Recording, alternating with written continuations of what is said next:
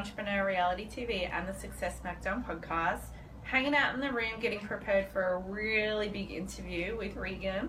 And we were just I was having a little bit of a bitch session, let's be honest, about when somebody asks for a discount. And I was sharing an example, not from recently actually, so don't everybody start freaking out and wondering if I'm talking about you.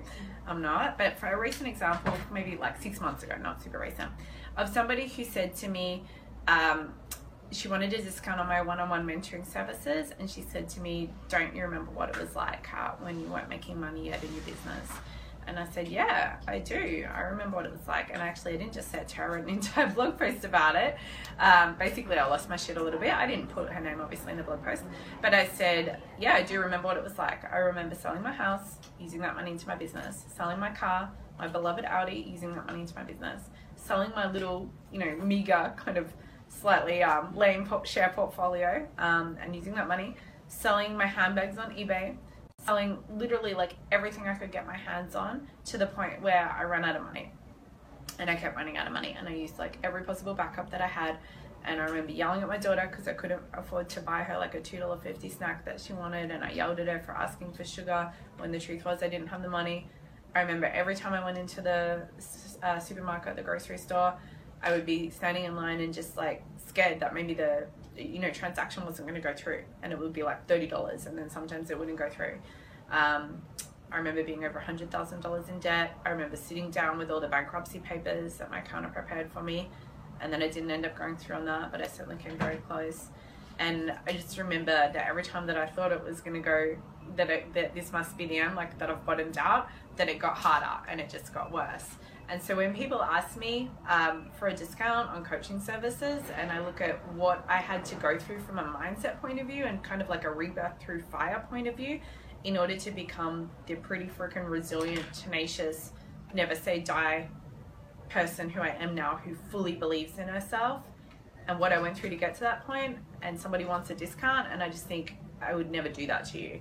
I wouldn't have the disrespect to you to give you a discount instead of to allow you to go through the process that is necessary to get to where you want to go. Because the reality is that if you're not, you don't have to have a dramatic story like mine, but if you're not willing to lay yourself on the line for your business as an entrepreneur, then how the fuck are you ever expecting to get anywhere? And the reality is that as an entrepreneur and as a leader, and somebody who's going to be in the public eye, tenacity and resilience, these are two of the most critical characteristics that are going to allow you to pave your way. So you don't just wake up with those. That comes from experience. It comes from life experience. It comes from picking yourself up as many times as it takes. So if you're looking at investing in yourself, in working with me as a mentor, and working with somebody else, and you're, feeling like, can I take this risk? It's not about that. I mean, we've all heard the expression, can you afford to, can you afford not to, is the truth. But it's really just about, well, if you're going to choose to believe in yourself, and you're going to choose to believe that you're born for this and that you're not going to stop until you get there, then it's not really a risk, is it? Because you know that you're not going to stop until you get there, and you know that you're going to be successful. So for me, even though that was excruciatingly tough going through all that, and it was traumatic, and it just seemed never ending at the time, I'm so grateful for that. And also, there was never a question. Anytime I knew that I needed to invest in a mentor or in anything in my business, it was never, will I do this? It was always, what can I freaking sell? Which bank can I basically like twist the arm of to get another line of credit? That's what it was. I did what it takes. Now I'm here. I have a multiple 7-figure lifestyle, getting my hair and makeup done right now. Regan Hillier's over on the other side of the room. I can show her. You can't see. Okay, she's over there though, trust me. I'm not making it up. And we're about to go and interview one of the top leaders, if not the leader of the entrepreneurial world. And so that shit doesn't happen by accident, right? So that's my message for today. Have an amazing rest of the day wherever you're in the world.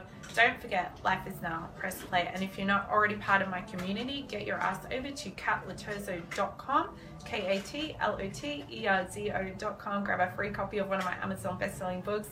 And if you want me to kick your ass, show you how to have it all on your terms so you can make a hell of a lot of money and a hell of a difference just by being you, then you want to go to katloterzo.com/the tribe. It is my tribe of revolutionary fucking leaders, and I would love to have you in there and support you and guide you. So that's katloterzo.com/the tribe.